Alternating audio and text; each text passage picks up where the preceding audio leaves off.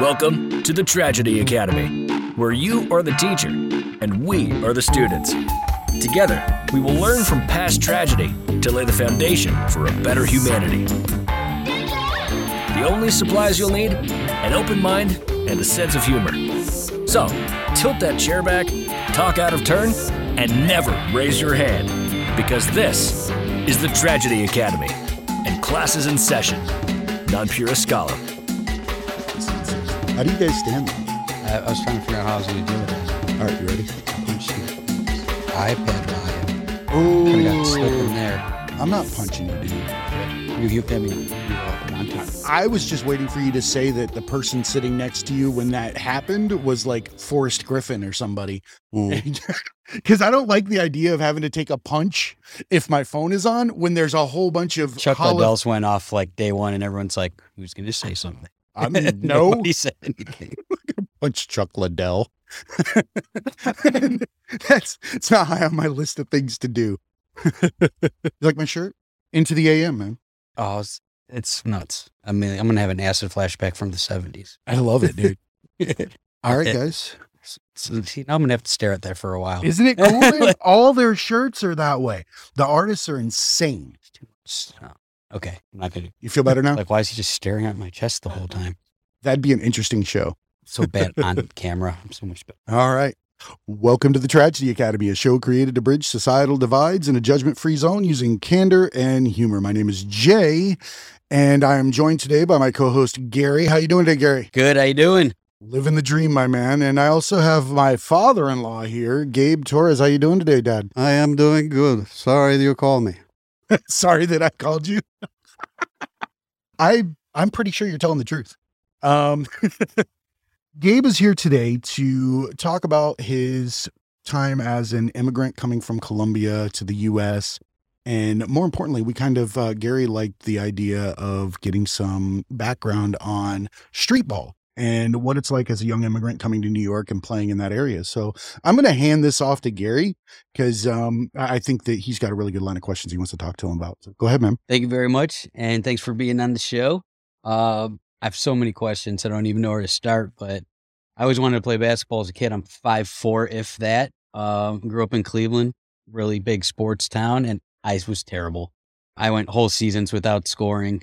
So it was a dream from the front row, to play. I watched tons of street ball growing up. There was these And One mixtapes that came out in the 90s. That was hip hop music, and all the Rucker Park and everything got really popular again. So it was a phenomenon. They even had street ball leagues. How, have you seen any of those, and how is it the same or different from your era? Or if you could just describe, what the street ball was like in the 70s. All right. You're asking me to go back centuries. I'm sorry, bad word. Started out in Colombia. Let's transition from there to Manhattan at some point. But started out in Colombia in the early 60s. Watching somebody play basketball was something that kind of caught my eye.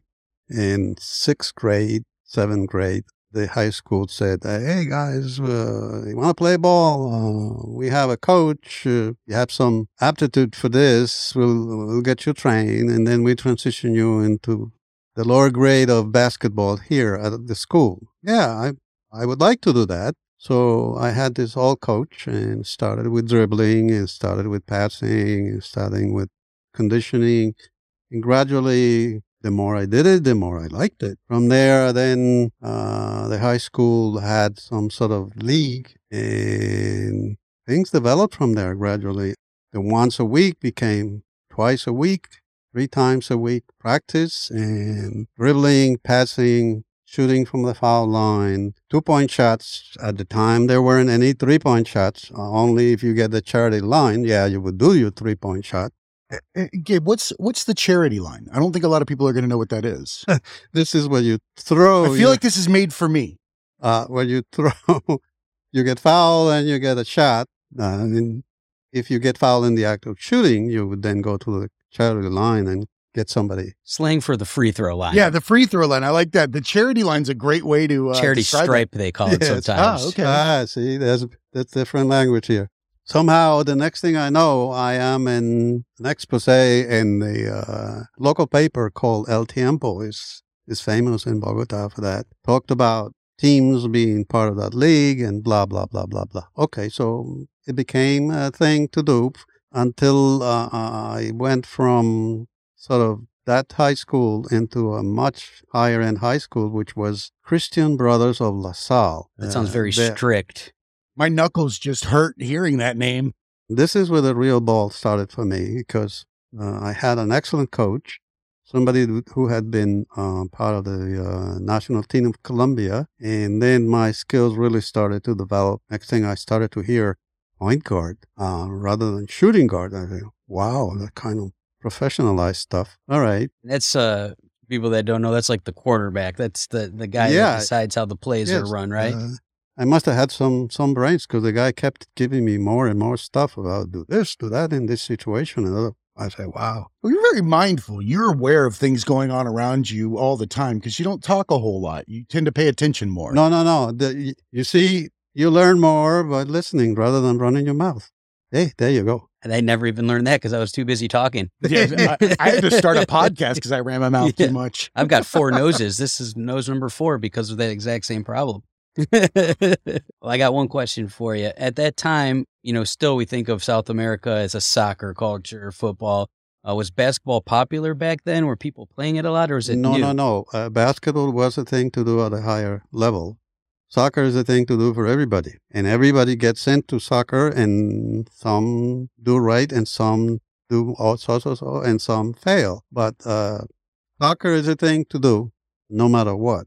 It sounds like, because I get what you're asking here, I think that it's similar to, like, in the U.S., soccer is that white-collar, upper echelon sport that everybody that's rich plays, where in Colombia at that time, it was the kids with money that went to the academies were playing basketball versus, like lacrosse or something like that, like we would do here. So to tailgate on your thought, also, I was lucky enough to get a need scholarship in this high school. All right. So, I rubbed elbows with people with money. Okay. And all political affiliations, good or bad. And hey, it was kind of my scholarship, believe it or not, in high school. And I did good grades also. And that was a requirement to stay within whatever they offered. The Fathers and Mothers Association for the school. That's whatever. So, my basketball thing continued to develop. At some point in my junior year, somebody tapped me and said, would you want to run the sports club in school? I said, what is that?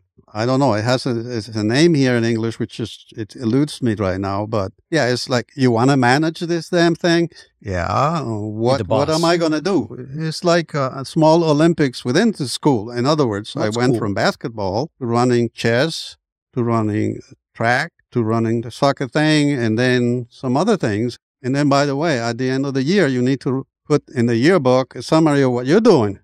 It's like the managerial thing that I've been trying to do. What year was this, or around what time? Between 66 and 69. So the world's going to war. There's a lot of stuff going on.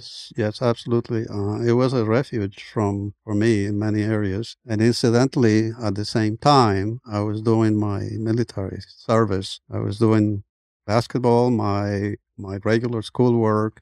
And then on Wednesdays and Saturdays, it was the military thing to do, because it was a pre-requirement. This is when Vietnam thing started, blah, blah, blah. And you needed to be kind of ready. You never know, blah, blah, blah. Old stuff, politics. Towards the end of 1969, again, I run the sports club.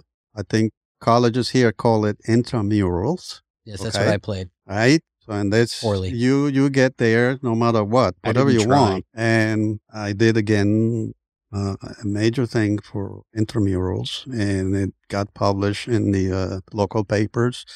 The TV station came and do exposés on us and all that. And all the time I was kind of behind the scenes, organizing referees, paying people that needed to be paid, that kind of stuff. So yeah, it was a managerial job that I was doing, and I didn't know I was doing it, but someone I was doing it.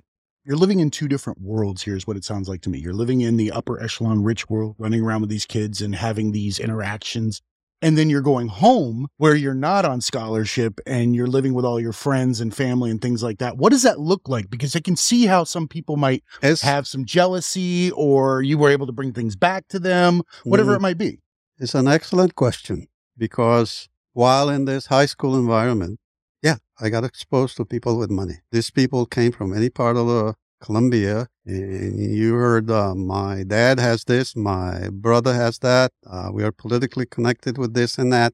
And I was a poor sucker, pardon the language there, but I had to go home and reconcile that. Yes, there was an adjustment. And then many times, hey, we're going to the coast. Do you want to come? We'll fly you. We take you. Oh my God. Things happen, and they took me, but flying was not that common. I could never invite any of them to my house because it was a poor place, a poor apartment.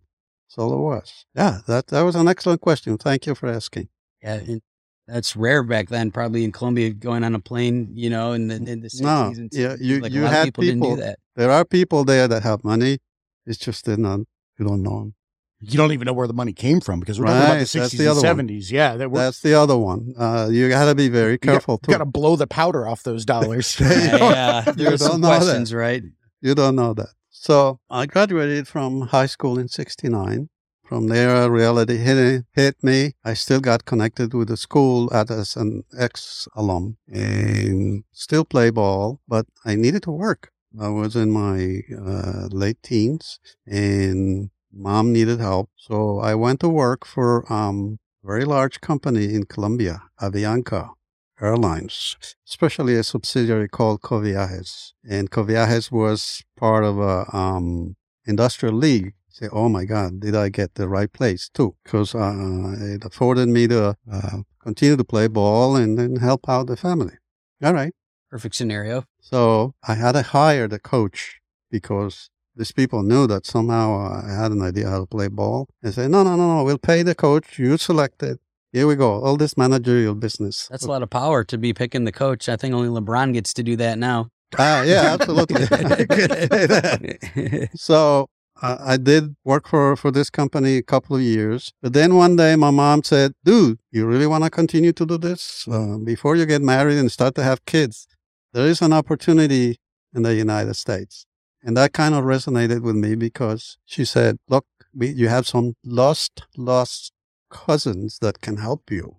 You are in the airline industry. You can get free flights, from Bogota to the coast and from the coast to whatever, the U.S. And hey, Mom was right, because I looked into that, and Avianca said, yeah, when you're eligible for vacations, we'll give you a trip to Barranquilla or Cartagena. And from there, if you want to go to the U.S., we can use Pan Am, the good old Pan Am, believe it or not. Time ago. Yeah. Believe it or not. So one day, somewhere in July, I said, hey, guys, I need some vacation time. I already had bought my dollars, and I already had my passport, and I did it. The thing is... were you nervous? Oh, yes, I was. Absolutely. All alone. Yeah. All alone. I'll tell you the story so that I'll piece it together with the basketball once in the U.S. I was given a free ticket to Barranquilla, and then I had somehow booked through Pan Am at a heavy discount, again, because it's part of the industry, to Kingston, Jamaica, all right? And from there, Pan Am would pick me up. Pan Am would be coming from somewhere in Europe and pick me up for free and drop me in New York City. Did you just complain about like a short flight from Vegas to here? I was just like, okay. So, you end up in Kingston for, a 2-hour layover, ends up being 3 weeks, right? No. I timed it so that I did it all. I laid over in Barranquilla for about a night. Then I did my connection to Jamaica. And in Jamaica, Pan Am was great. I mean, God, what a way to go. Well, back then it was an elite event. You wore like fancy clothes, a top hat, and sweatpants. Long stem cigarette. Yeah. Oh yeah. A poor guy from Colombia looking into this, I say, wow. Probably had real silverware and a tray. And they give you the girl, the ladies, okay, whatever, used to come and say, what would you like to eat? It'll cost you nothing. They don't just throw pretzels at you back then? Yeah, absolutely. Angrily? No old peanuts.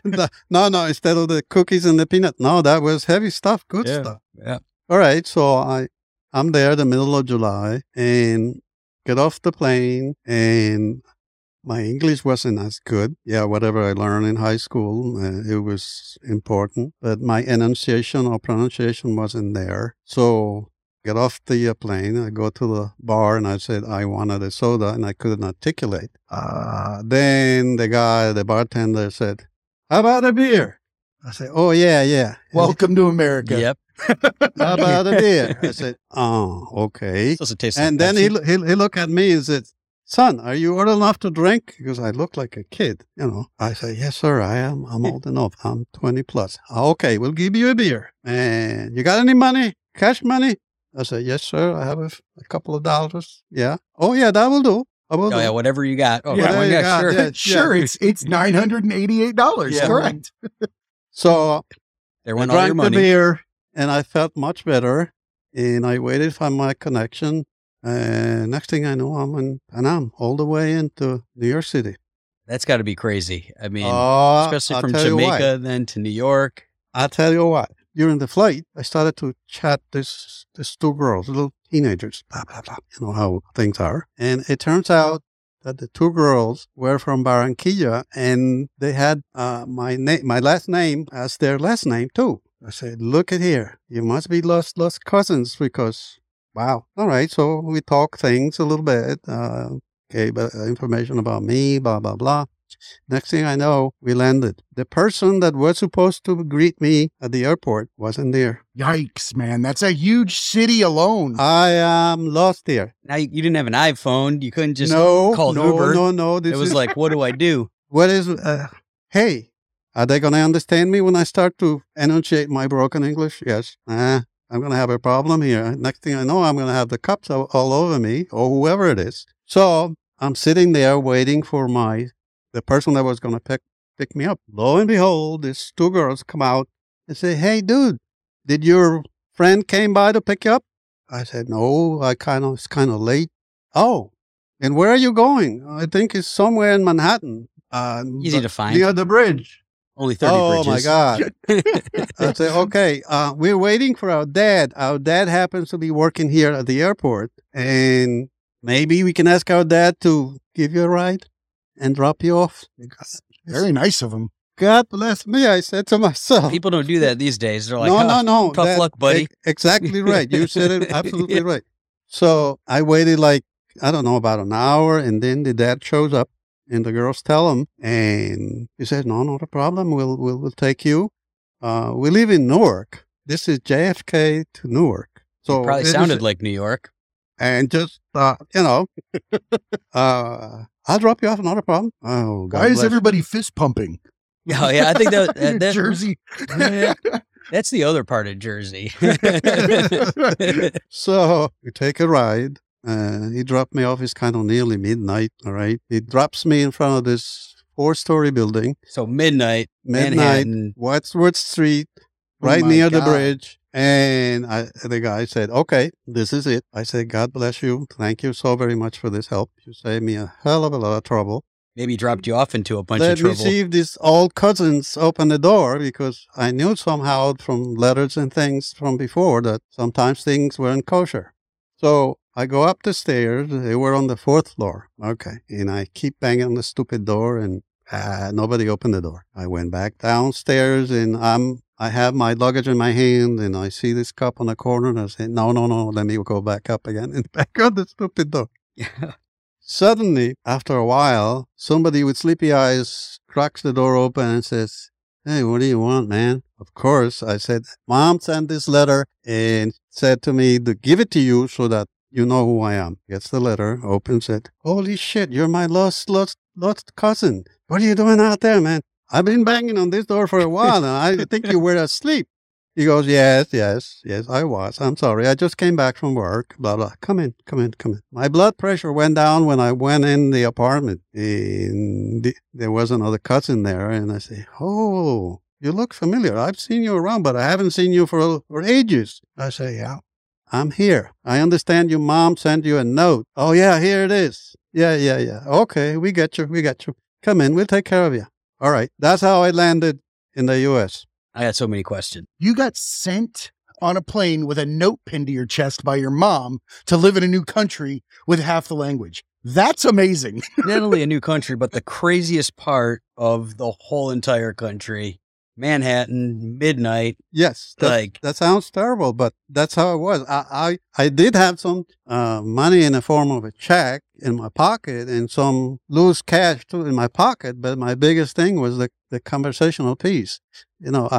I say, how the heck I'm going to do it if I'm really going to be in trouble? My mom always told me that I was a lucky guy for some reason. I said, now I know what my mom meant. Tell me how it looked when you got, like, people see Manhattan now and it's Times Square. It's big lights. Like, what was it like when they opened that door and they let you out of the car and you had to look at this for the first time? My biggest eye opener was the bridge, the George Washington. I said, wow, I never seen anything like this. And then I go to the apartments and I said, it's kind of dingy. They're full of graffiti. My God, I don't know. And then I see on the street all the double parking and all that stuff. I said, wow, there's a lot of people in this area. And the apartment building does not smell any better. I said, that was an adjustment. But I said, I'm here. I am among people that kind of know me a little bit, which is a great pressure relief as far as I can tell. Did you want to turn around? Was there any part where you were like... Yeah, the first time shit. When I started banging on the door and they never answered, I said, now let me go back down and see what am I going to do next. But then when I'm on the street and put my luggage on the sidewalk and I glance to my right, and there is this cop looking at me like, what the hell is this guy doing with this luggage at this time of the night? And I said, no. Let me go back inside the building and keep banging on that stupid door. That's what I did. So many bad things could It's a happen. good thing you went back and pounded on the door. Yes, because he finally woke up and read the letter, which was good. And the other person that was supposed to pick me up, he kind of forgot about me or something, or had issues with travel from Brooklyn to JFK. That's a trip. You managed to make it from Colombia to Jamaica to JFK, and this guy couldn't get from Brooklyn?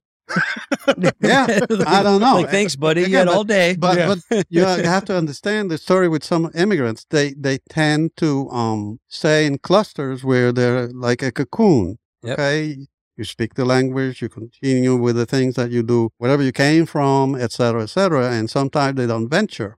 Yep. I learned this later on when I went back to school to help out with my English. One of the advices that I got from my teacher at the time said, you need to kind of get away from certain crowds and you need to start to assimilate. That's what I was told. Immersion. Later on, I started to do some work. First thing I learned was go to the kitchen and learn all the pieces in the kitchen, how they interact, how they play out, blah, blah, blah. And then my biggest change came when I was talking to this lady who happened to be an accountant or something like that. She comes to me and says, hey, you're the new face in the restaurant. This is the Steak Pit in New Jersey. What's your name? I say, my name is Luis Gabriel Torres. What? Run it by me again? I said, Luis Gabriel Torres. You know that whatever you said in an English-speaking crowd is girl's name, both of them. So from now on, call yourself Gabe, which is the Jewish thing to do. So all you've been right? Gabe ever since? And that's how I got baptized, Gabe, forever. That's how my wife knows me. That's how he knows me. That's how my children know me. But in a Spanish-speaking crowd, Luis Gabriel Torres is a male's name. In an English-speaking crowd, it's not. You got to watch what you say. Yeah. And I took it to heart. That was some good advice she gave you, probably. Yeah. So she gave me that. Speaking of good advice, your mom at that time said, hey, you're not married. Like, Yep. Take this chance. And that Yes. had to be scary. And moms don't want their sons to be away from them. She knew she was going to miss you, but she said, hey, you know what? Give it a shot. You know, Yeah. How important was that?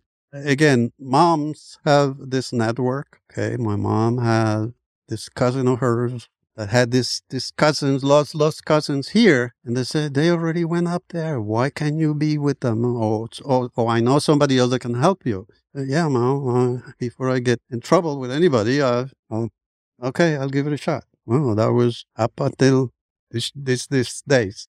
Okay, why I left Manhattan. Again, enjoy the trips in the subway. This is when subway talking was 30 cents and a meal at McDonald's was 90 cents. And the Get you minimum the wage straw was, now. and the minimum wage was what? $5? Something like that. Okay. Again, I couldn't take the way the city was, the pace, the odor. I don't know, the ambiance, really, the whole word there. So it smelled, so you moved to New Jersey. Yeah, so I said no one ever. I'm a country boy, but fortunately, I did not go south towards Newark because sometimes when I went by Newark, I said, "This smells worse than New York," People say that.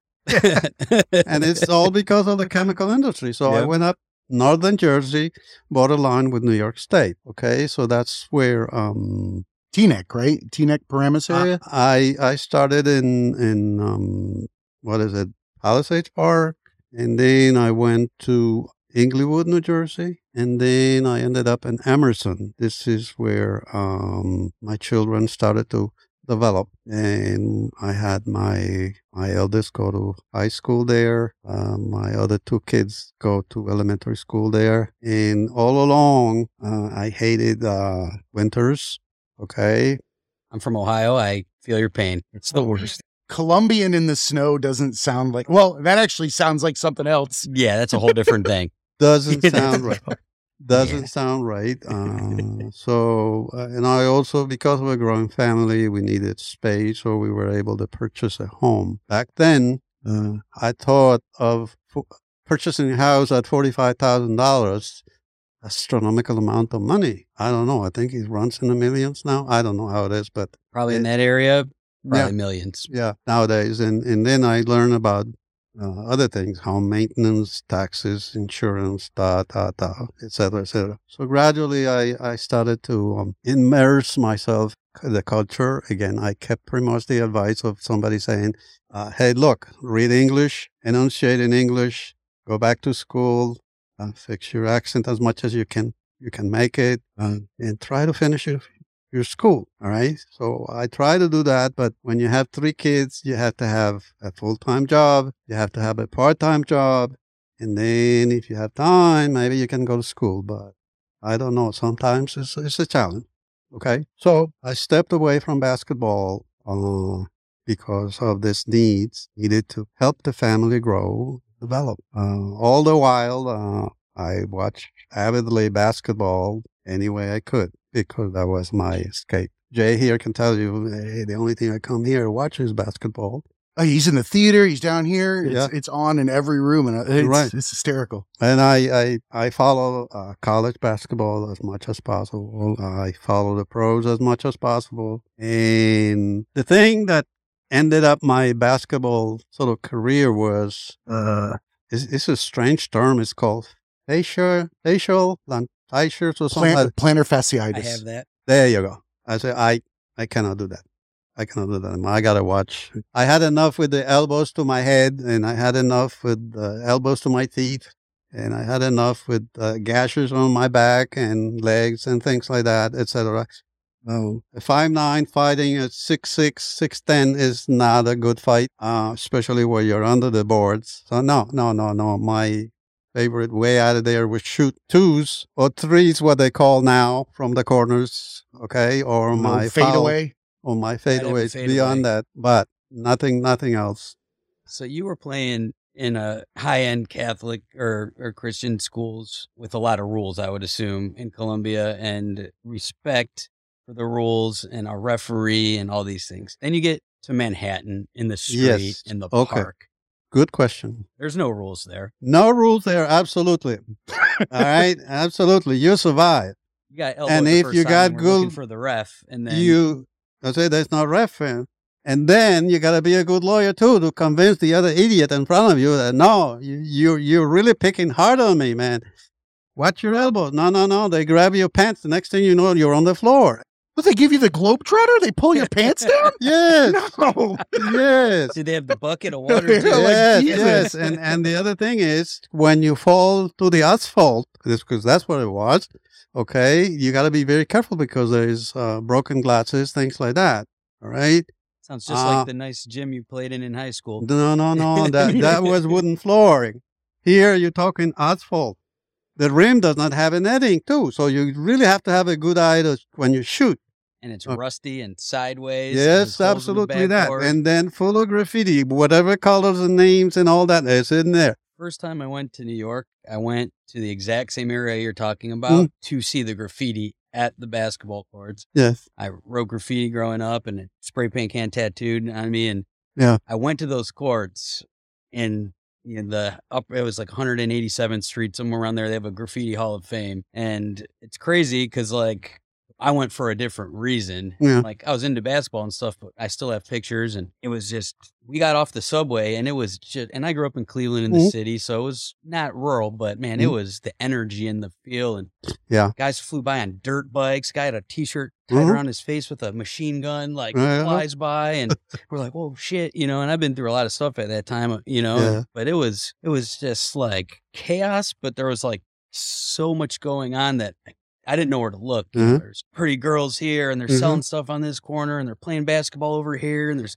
gangsters over there and there's music playing everywhere. And like, how is it like able to like take all that in when you moved there? And like, I live here now, like, how do I deal with all this? Sensory overload. It's overwhelming. It's an adjustment, pretty much, let's say that way.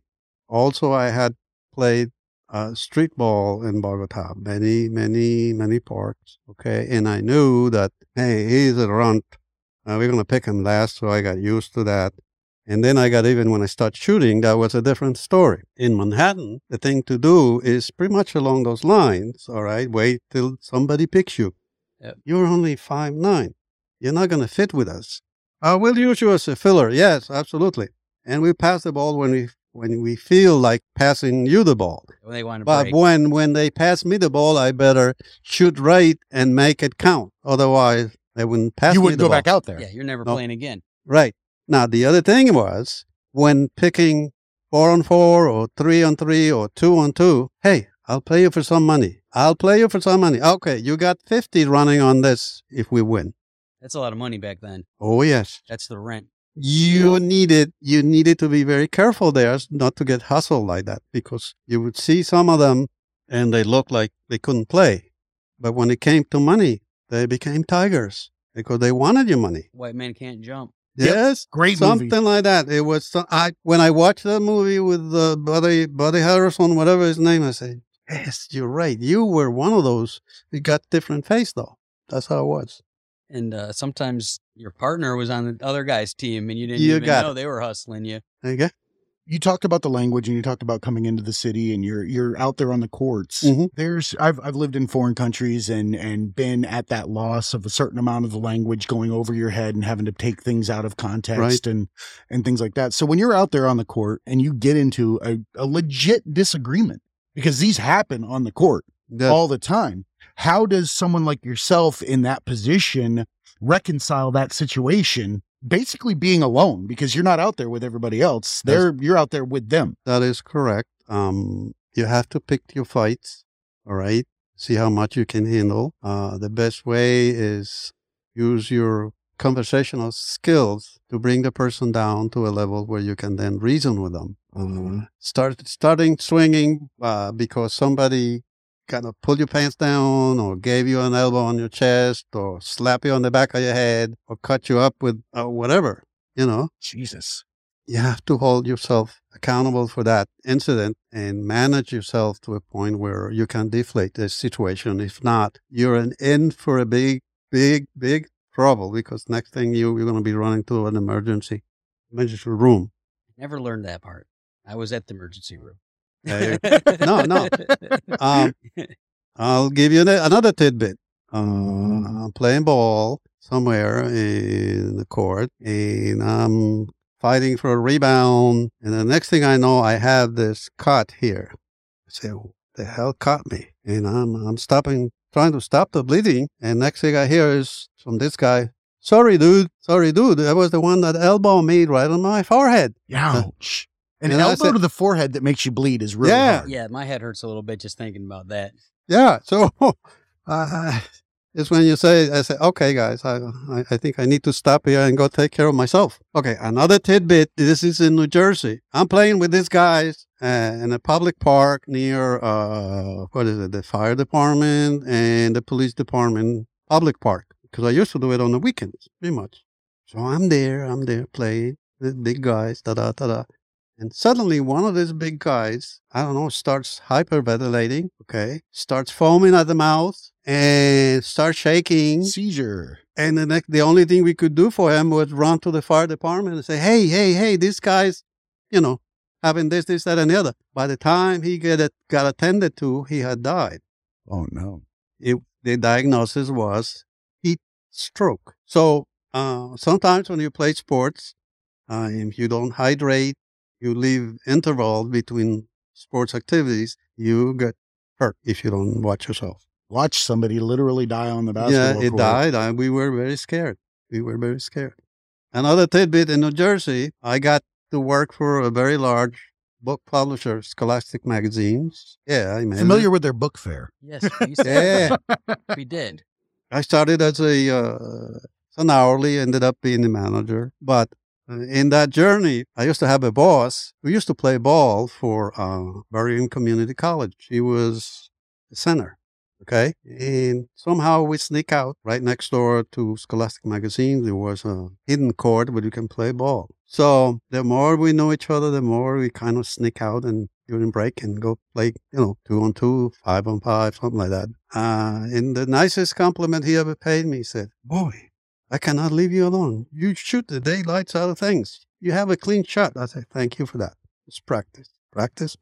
And it goes from there. Many, many instances. It's just kind of a social environment. I would say basketball has been my life, really, because it kept me out of trouble. It connected me with very nice people, gave me a sense of purpose, hard work, etc. And to this day, yeah, this is the reason why Jay says when he comes here, he goes right up there to watch this stuff. He does.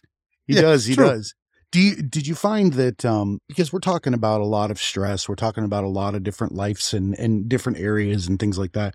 Did you find that basketball gave you sort of a mental break? Even though it was work, did it give you some kind of rest or the ability to separate yourself from all of those anxieties and the situations going on around you? Again, basketball was my outlet. You precisely put it in the right place. It was more like a deflating situation where all the stress and all the things from life got kind of evened out, attended to, okay? And it also was a great social environment where I could meet people, judge characters, and judge other things. So, yeah. And most of all, the teamwork part of it and how every piece interacts with each other. And sometimes when you interact with the right people, it's a lifetime journey because, I met this person, and next thing you know, this person is calling you, and social environments grow and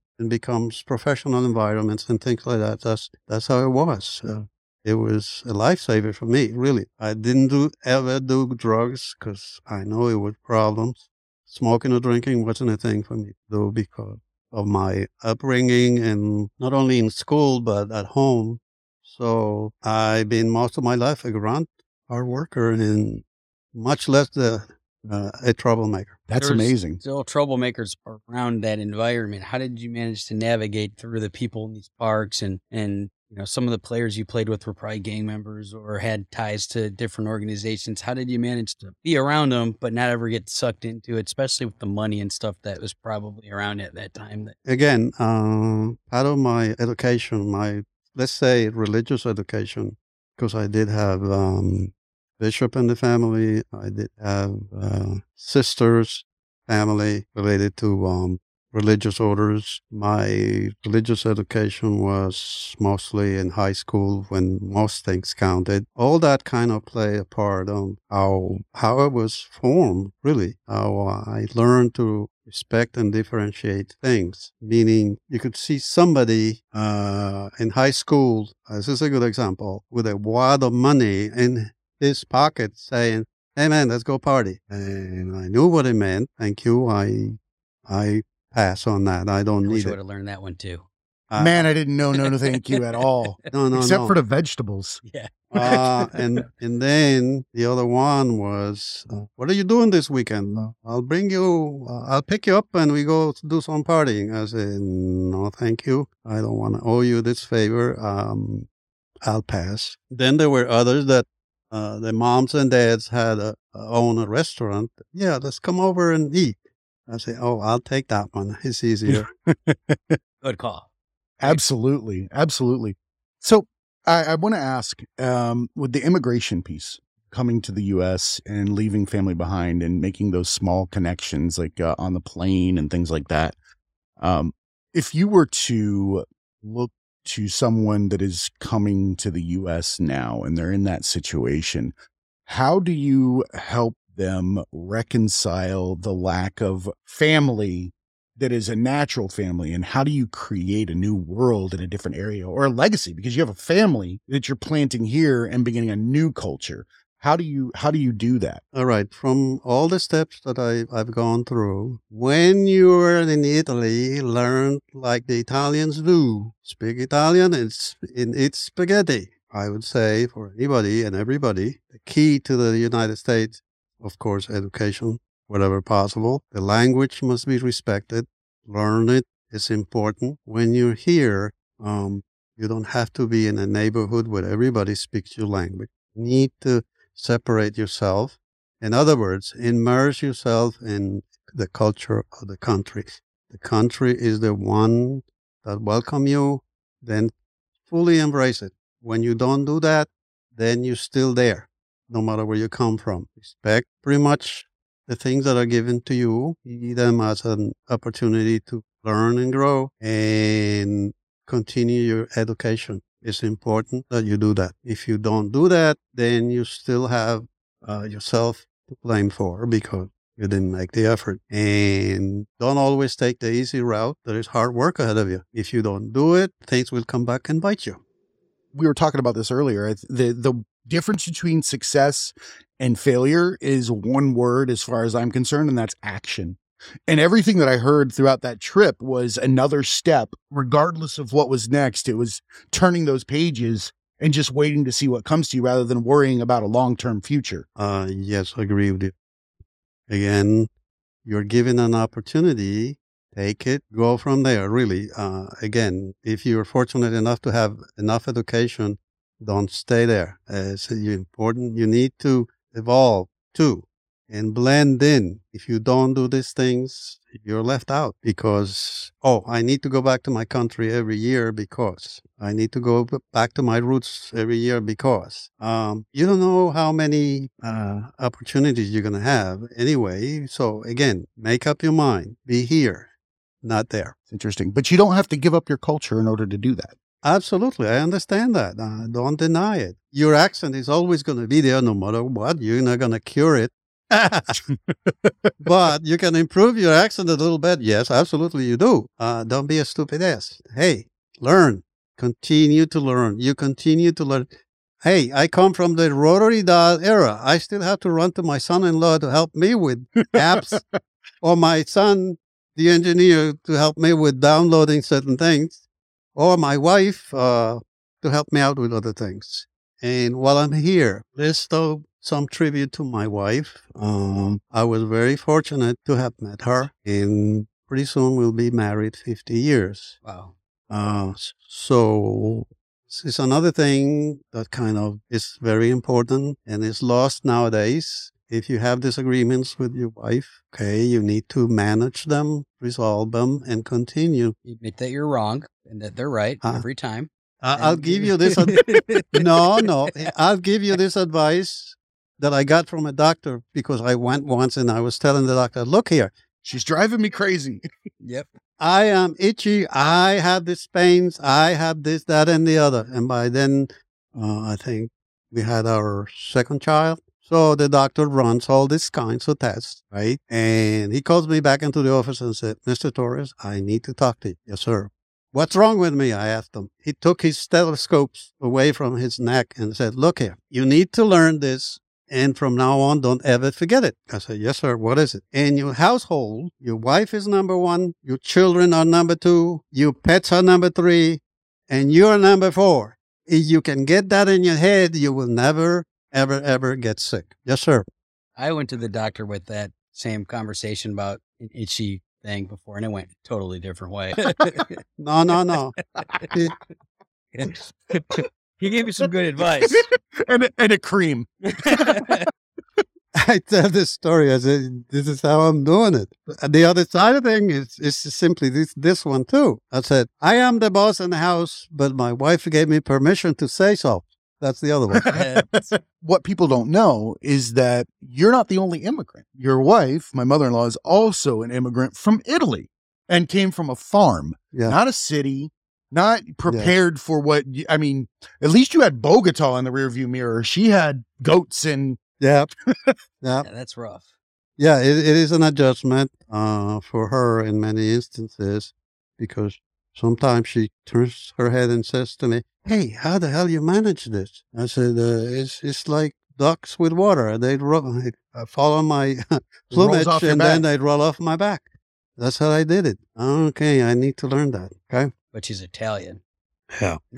So that's tough. Amazing food. Amazing food. Loving woman. I am, to this day, grateful because look the way I look when I first came to the country, because she's very particular about her food, how she makes it. She grows her own things. I guess I don't give her enough credit for those things, too. Although I do have the background, the farming background, I kind of got blended into the city background, and I kind of lost it. Now that we have come full circle, now I come dusting off certain things that I watch my grandparents and my parents do, in the countryside. Back to this Italian food that we're talking about. That's a blending. You really had like a household of different types of foods, different cultures. While Italian and Colombian are similar, Latin, Catholicism, the whole nine, there's still got to be a lot of differences in backgrounds and things that we wouldn't recognize from the surface. All right. That is a loaded question. So I'll give you a lifeline. Let's see if I can skirt around it. You could call and see if you could answer that question. Yeah, I think I would. I would. I would have permission to do that. I guess the biggest adjustment I had to make was one day when she took me to introduce me to her parents. I was used to, rice and beans and a little bit of meat, etc. I go to her house and they give me what they call the antipasto. I say, okay, so it was a plate full of spaghetti. I say, whoa, that's dinner, great. So I ate the whole. So I ate the whole thing, and then they come and say, are you ready for the next steps? I say, how many more are there? I say, yeah, we need to eat this, that, the other. You're in a lasagna coma, antipasto, everything in between. So back to this Italian food. Yeah. But again, whatever she makes, I'm very fortunate to have her do that for me. Yeah, for those of us looking at the camera right now, I stay away from McDonald's. I stay away from sweet stuff. I'm 74. Way better shape than me. So again, it's all relative to my upbringing. I was fortunate enough in my forming years to have fresh food. Okay, and I'm fortunate enough to marry a lady that knows food from the time she was school in Italy to now. She's very mindful of eating what we do, what she makes and how she makes it. And sometimes I take samples to my work and give it to other people, and I say, God, this is really, really good. I say, yeah, I think I know what you're talking about. That's definitely her love language. When it comes to how she takes care of the people around her, food is one of her go-tos. 9:00 in the morning when they were living here, I had 2 cheesecakes, both made, as well as I had fried shrimp at 9 a.m. one time. There you go. As an Italian myself, my mother's about the same age. That's it. I'll get in really good shape. She comes and visits and tells me how great I look. And then it's just food. Like, well, I'm not always here. I'm like, you're a lot. And I gained 20 pounds. Yeah, but yeah, absolutely. it's the same thing. Like you wake up, it's peppers and eggs. Yeah, Smell, and then it's know, till night. yeah. You want a little snack? Like, sure, a little snack. It's like, Ah, there's no little snack. No such thing. No. No Yeah. such thing. I asked for cheesecake and she made a New York style and an Italian style ricotta. And they were both sitting there by like 10 a.m. And they were 9 pounds each. Oh, they were. They had heft. Yeah, that ricotta. That's like, oh, okay. Yeah, that'll do it for you. So do you feel good about this? I have a million no, questions. go ahead. But we're going to talk about music a lot this year. Mhm. And it's something that we, our friendship has grown through our love of music. Absolutely. 1969, New York's, or 70s, like that is an era of music that will live forever. When you got to New York in the early 70s, what songs do you remember? Is there bands or music that was playing that brings you back to that time? You hear that Great song, question. it brings you to New York in the Okay. 70s. In high school, we had a special class called Musical Appreciation. Again, this is all with the Christian Brothers of La Salle. We were given a special room where we would pick our own things. Mostly, in my case, it was classical music. Okay. Then we were to render an opinion about the pieces you were listening to and what resonated most with us. I liked the class, but I did like the Beatles more. Back The then. Beatles are amazing. They were amazing. Those things are later on. It transitioned to Tom Jones and Gilbert Humperdinck. Most of my musical education came from that era to these days. Yeah.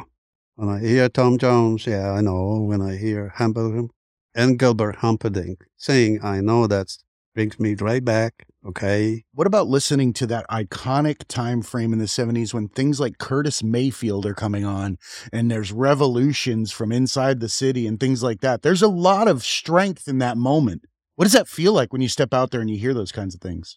It was an adjustment because There wasn't much Engelbert Humperdinck in the parks in Harlem at that time, I would imagine. Yeah, it was the thing to do.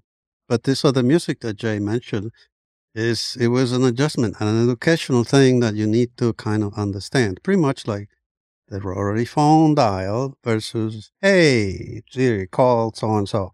That's a big adjustment too. But I stay true to the classicals because I learned that in high school. It was cemented in my head, in my heart. To these days, favorites are Luciano Pavarotti, Celine Dion, classical music, New York opera, that kind of stuff. And that's pretty much it. I do have another Italian, I must mention him. His name escapes me, but every time I put it on in Pandora, my wife says, turn it off. Is it Don Ruckus? I think it's Yeah, Don- I'm going to send you some.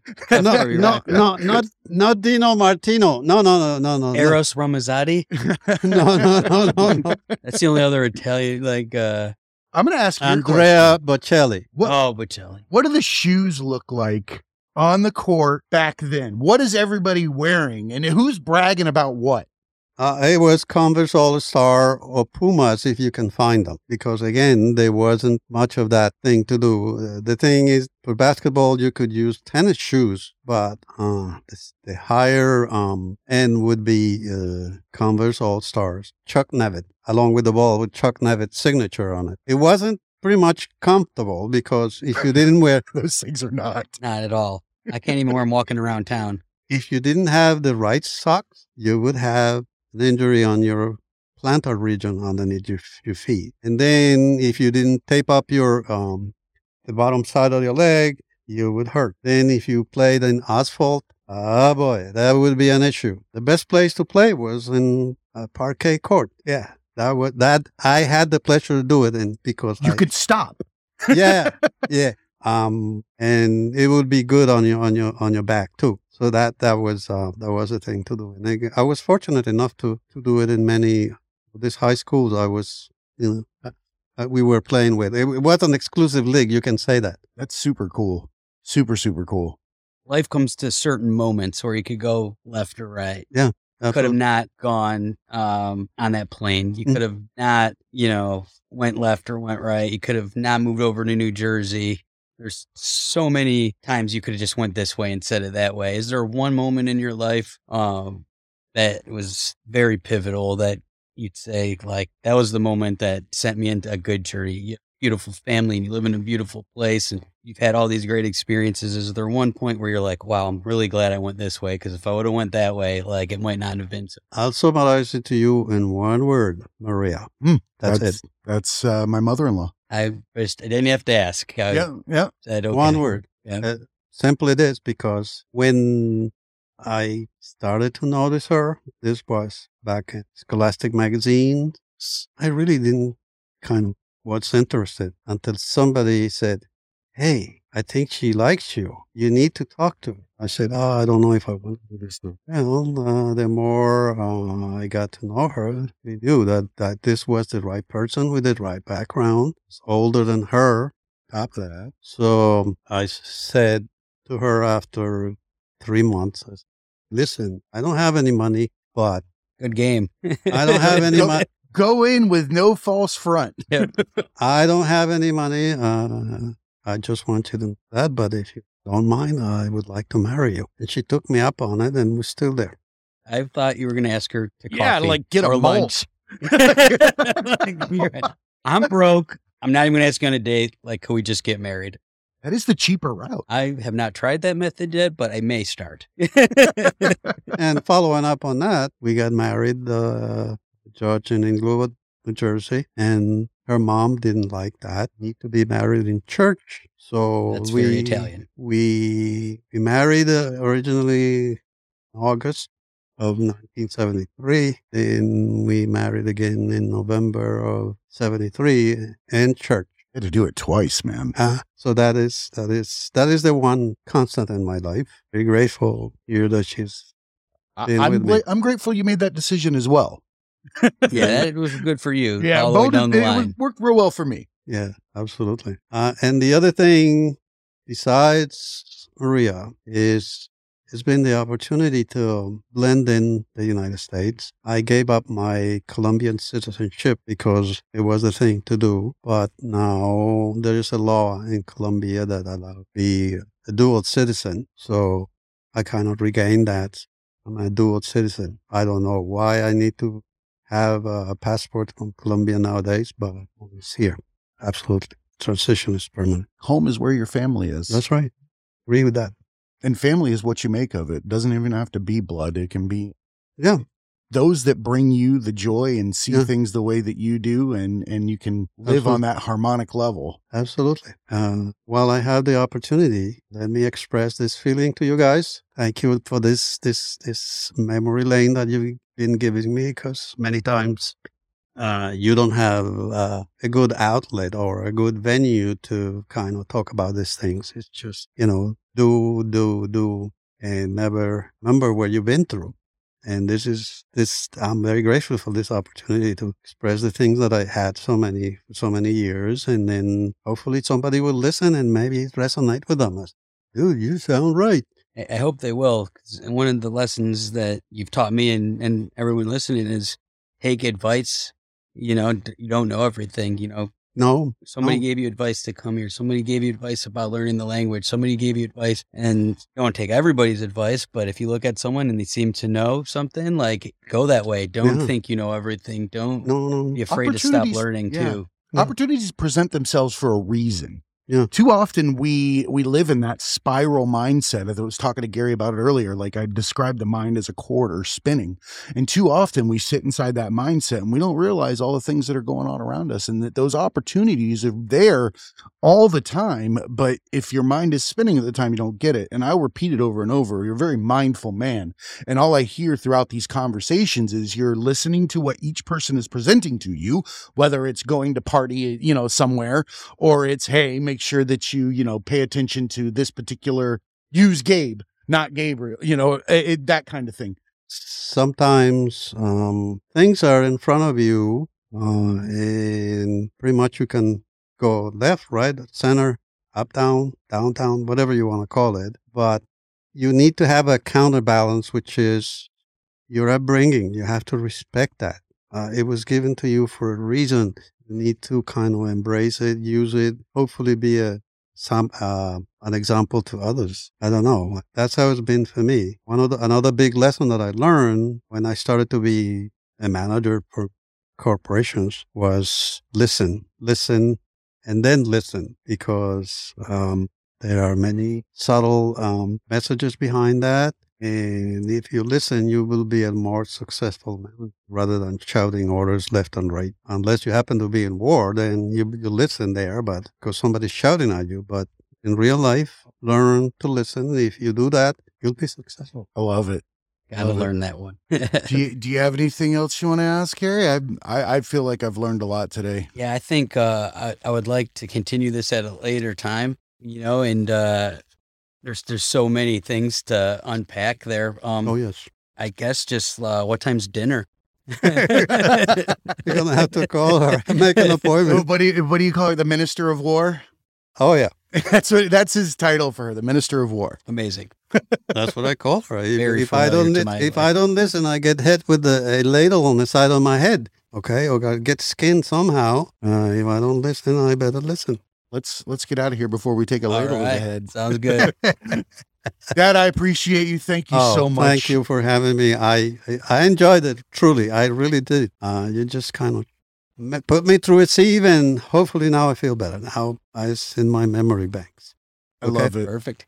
I also, if you happen to need, I have some old pictures. I don't know. Oh, yeah, we'll definitely be sharing that for sure. Is there for consumption. There's one of his 5'9" self slam dunking a basketball. I need to see that. Put that on the screen. No. Put my face on it. Put My face with Photoshop, but with longer shorts. Let me tell you this. For so many years, I tried to slam dunk, and the best I could do was have the ball up on the rim, half the ball up on the rim. And I keep saying to myself, my God, I think it's the shoes.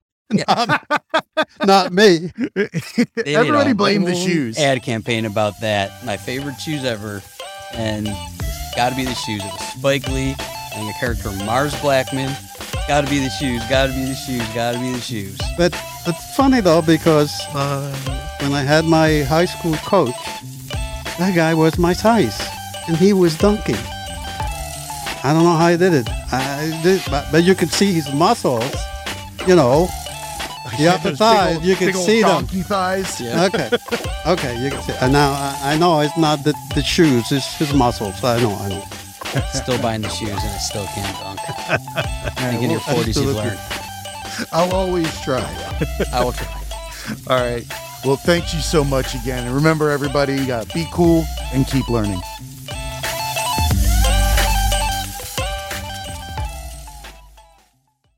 What's up, academics? This is Jay. I'm here to talk to you about Into the AM. This is a clothing and apparel company that I came across last year that has the absolute coolest designs. And the reason why I was attracted to it is because I grew up without a lot of money, like many others, and had to shop on that outlet rack with the irregular items. Things like the fly was over 4 inches to the left, or the right sleeve would be twice the size of the left. It looked like I was growing horizontally. Like, it's okay, honey, you'll grow into your left arm.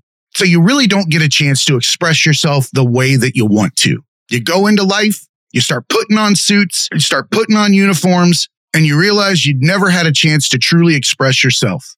Enter Into the AM, a team of artists and creators who share a common vision.